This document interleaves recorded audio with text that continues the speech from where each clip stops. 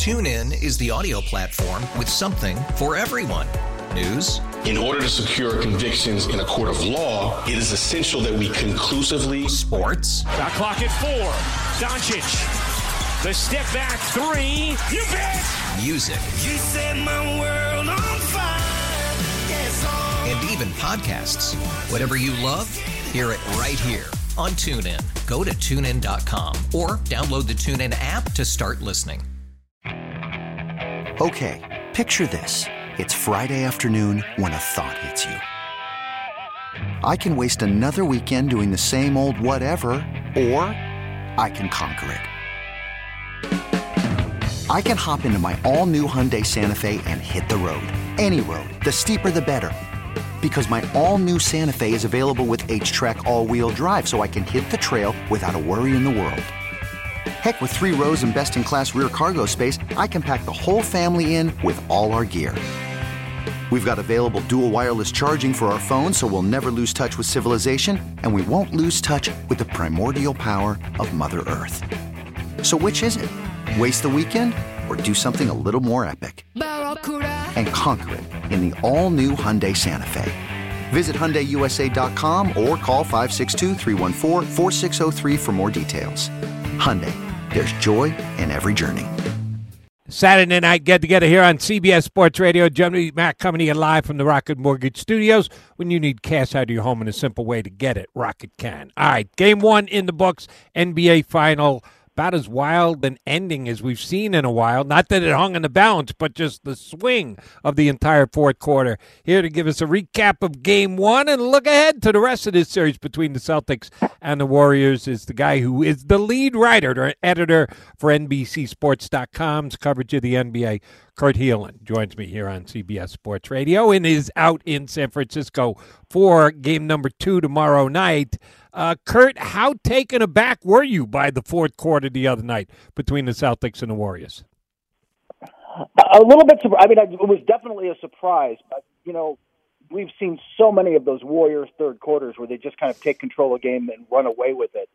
And Boston's resilience, look, I think they knew they had it, but we like to say they had it, but I'd seen them drop game 6 against Miami at home and almost blow game 7, when they had a double-digit.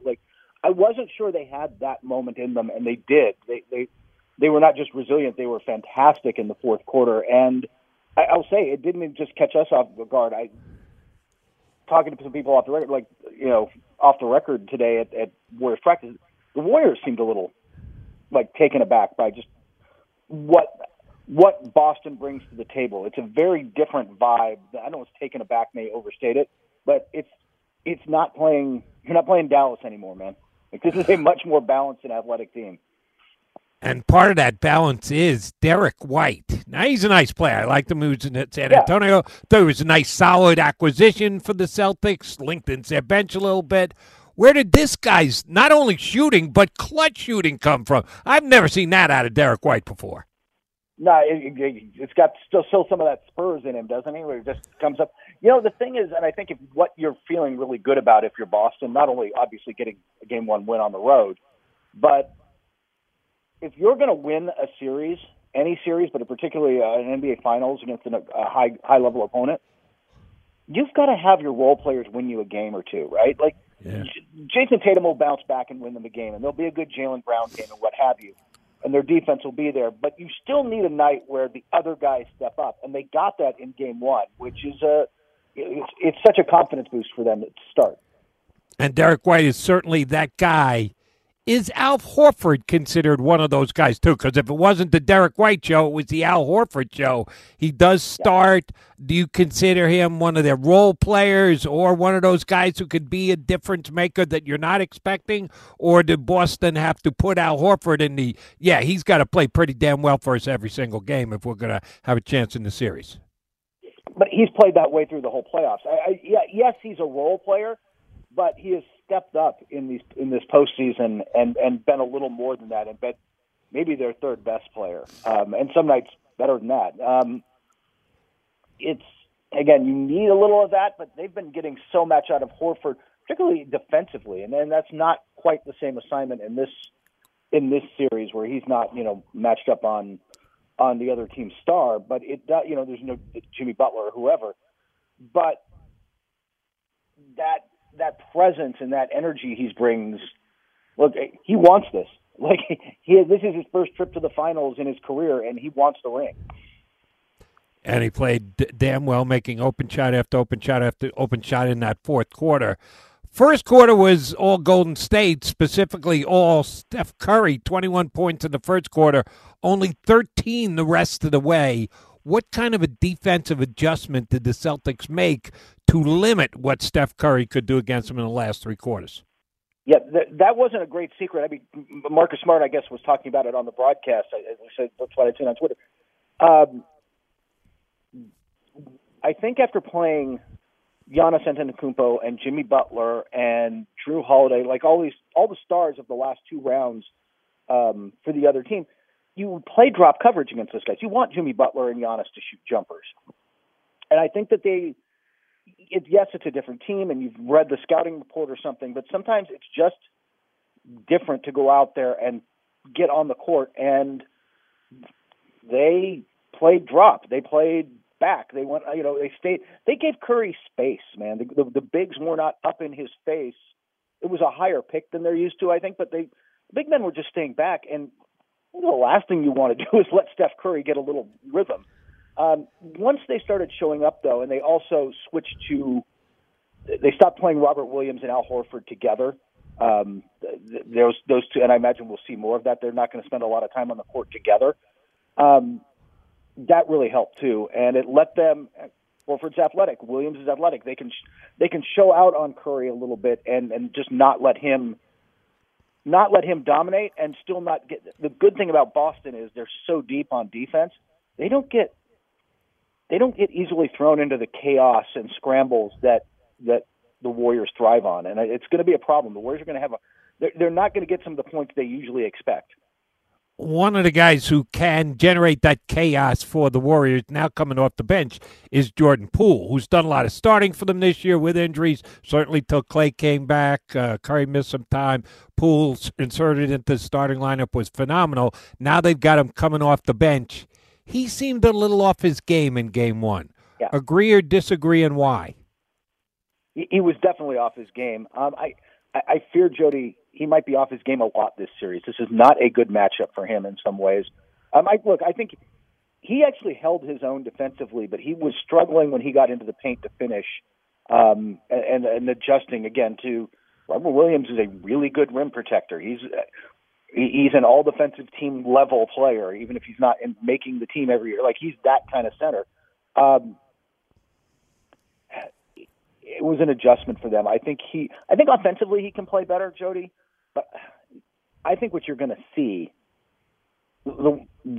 Boston didn't really attack him or, frankly, Steph Curry as much as you would think in Game 1. They kind of went at Kevon Looney a lot. I think eventually as this series goes on, they're going to start targeting – Curry isn't a terrible defender, but you'd like to wear him out a little. And he's not their strongest defender either. But Poole is their weakest probably defender in their rotation, and I think they're going to target him to A, just play him off the floor, and B, that's a place they can get some easy buckets. So I expect it's going to be a rough. This is not going to be an easy series for Jordan Poole. You speak about adjustments, and you just gave us the rundown on what Celtic adjustment they made in-game. Hey, we got to cheat out on Curry. This isn't Giannis who we're dropping back off here. We got to be out on top of him when he uses whatever pick, however far away from the rim it is. That's a good adjustment. Now we know Steve Kerr's a hell of a coach, and I believe they're 19-2 all-time in Game 1s in series. They've only lost Game 1 twice, so they now are in a deficit position, which means adjustments are necessary. What are the top two or three that you think Steve Kerr has got to implement? It's interesting. I think you're going to see them try to get the ball moving a little more. I think it starts, though, honestly, with their defense. They are a team. They're a team that needs to be in transition. They can't. Part of what held them back to 16 points in the fourth quarter and got them in trouble was they kept taking the ball out of the basket. They're having to walk it up against the set Celtics defense. They're going to struggle like every team does against Boston's defense if they're set. So the Warriors talked about like needing to force some turnovers, needing to get out in transition and play with pace, needing to speed it up. But the other thing, I mean, they talked less about X's and O's and more about focus and energy and doing it from the start. They felt that, they didn't execute their defense as well as they should have to start the game, and that let Horford and Derek White and Marcus Smart and guys get comfortable, Jaylen Brown get comfortable.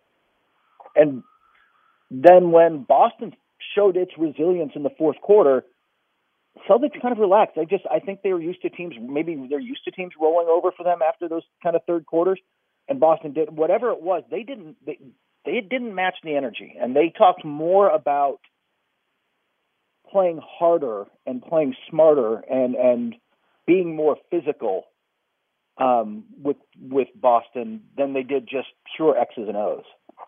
If I had told you before the series started that Jason Tatum was going to have a 3 for 17 shooting night and the Celtics won the game, you probably would have looked at me like I had three heads, but that's exactly what happened. Got to give Jason a nod, even though he couldn't buy a basket. 13 assists. He was the main provider of the basketball to guys in open spots for easy shots. He created opportunities for his teammates. I'm sure they're not looking to duplicate that again in the next game, but how good was Tatum's passing in game one? It's the part of his game that's improved the most over this year, isn't it? Like, he really was. A couple of years ago, he's always idolized Kobe. He worked out with Kobe when he first came in the league, and he played like Kobe, and in the bad habits of Kobe way sometimes, where it's like, I got this triple team, or I could pass, that I should pass out of, but you know what? I think I can hit over it, and he would just take shots and questionable shots at times, and he's young, he's 24, but his maturation as all right, they're sending two guys at me. I've got to get the ball out of my hands and there's other guys on this team who can attack. And if I'm drawing two, then I can create an advantage somewhere else and make the pass. That was just something he didn't do a couple of years ago that he does so much better now. And it showed in game one. They showed this on the broadcast the other night. I forget the exact number off the top of my head, but something like 124 finals appearance games on the Golden State roster as compared to 0 for Boston. No player had ever played in a finals game before, so the advantage was to the Warriors in game one in that way. But now it means nothing because the Celtics won the first game, and despite all their inexperience, they're up 1-0. How much pressure is on the Warriors now in game number 2? They talked about needing to be desperate. I think that look, I will say this, and the story's going up at NBC Sports in a few minutes about how, or it's up by now, how relaxed they are. They really, their practice looked like a December Tuesday practice. Like they're blasting music and laughing and stuff. It kind of, they don't get stressed out about stuff anymore. Curry talked about, hey, I had a rough night. I thought about it a lot. It came out the next day. We've got to move on. We've got to turn the page and focus. And I think that they're mentally there. But they also realize, they to a man said, like, hey, we have to win game 2. I think they realize they just can't go down 0-2 and head to Boston, by the way. That's too deep a hole to get out of against the Celtics. And, by the way, I pointed out that the Warriors were 9-0 coming into the game at home here in this postseason season. But the Celtics were 6-2 on the road. Now 7-2 on the road. So give the Celtics credit. They've shown all in this run that they can find ways to win on the road. All right. Do want to get a couple other NBA questions in, non-finals related. Big story 10 days ago. Lakers made their call on their head coach. And Darvin Ham, with no head coaching experience, well-respected former NBA player and assistant coach in the league, but gets the nod to take over the Lakers. Is that an out-of-the-box hire or they're out-of-their-mind hire? It's a little out of the box, but it's not way out of the box. He has been in line for jobs, like the number, second or third in line for jobs in multiple cities. And he was close in Washington and a couple other places. He deserves a shot. And I'll also say, of the guys on their radar, of the guys that they were talking to, he's just the best choice. What he brings is a presence. He is a former player who is a grinder and a tough guy. And he's a bit of a player's coach. Guys like him, but they kind of weirdly, I would say if you talk to Bucks guys, they kind of feared him a little. Like, it was a nice balance. And you're going to need that if you're walking into a locker room with LeBron James and Anthony Davis, aren't you? Like, you're going to need somebody with that kind of presence. So I think it's the best hire of, like, the choices they had. And I have talked to enough people around the league that, yeah, he gets that kind of respect. Everyone thought for sure they were going for an experienced coach, been there, done that guy. But this is, I think it is more out of the box. I know you did an article yesterday, I think it was, on Adam Silver, talking about future items in the NBA. You and I have talked about this in-season tournament that the NBA has roughly planned, not 100% done yet, but is this going to happen? And if it does, is it going to work? I think eventually it's going to happen in the next handful of years. In part because they're really looking for ways to spice up the regular season, right? Like, the regular season is long, and fans, frankly, are starting to take their cue from teams where guys are getting rested and all that. Like, the team, I don't want to say they don't take the regular season seriously, but they don't totally take the regular season seriously. So why should fans, right? I think that they've got to find a way to spice it up. The play-in tournament did that. Plus, the other thing, the real big thing, Jody, Adam Silver really wants this. He really wants to do it. And at some point, I think he'll find a system. It'll be early in the season. It'll be like in December. But they'll put something together and they'll try it. I'm cynical that that's going to work. I just don't think I don't think here in the United States those kind of mid-season tournaments are just not baked into our DNA like, you know, European soccer fans or something. I don't think it's going to work here, but we'll see. But yeah. I would be surprised. I would be surprised if we don't see it in a few years. You and I are on the exact same page here. I'm not a big soccer guy. I'm not a soccer hater, but I'm not a soccer fan either. If it works, I'll give him credit. I'm willing to buy in and watch and get excited by it, but we'll see if it actually plays out. All right, last thing on, and I meant to ask this when we were talking about the finals. It's kind of a finals question. It's a Warriors question.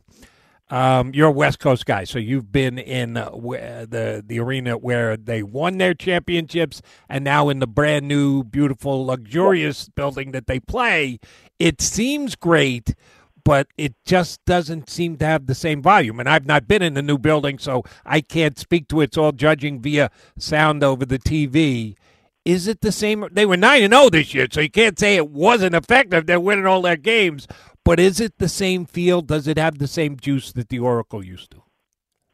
It's not as loud. That was an old building, the Oracle Arena, an older building with a lot of cement, where sound, you were play A, it was kind of vertical. You were right on top of teams, and B, the sound just echoed in there. And this is a, you know, classically modern NBA arena with a restaurant overlooking it on one end, and couple rings of suites and all that kind of stuff. So it is not as loud, but I will say this, it did get loud. It's got good volume in there.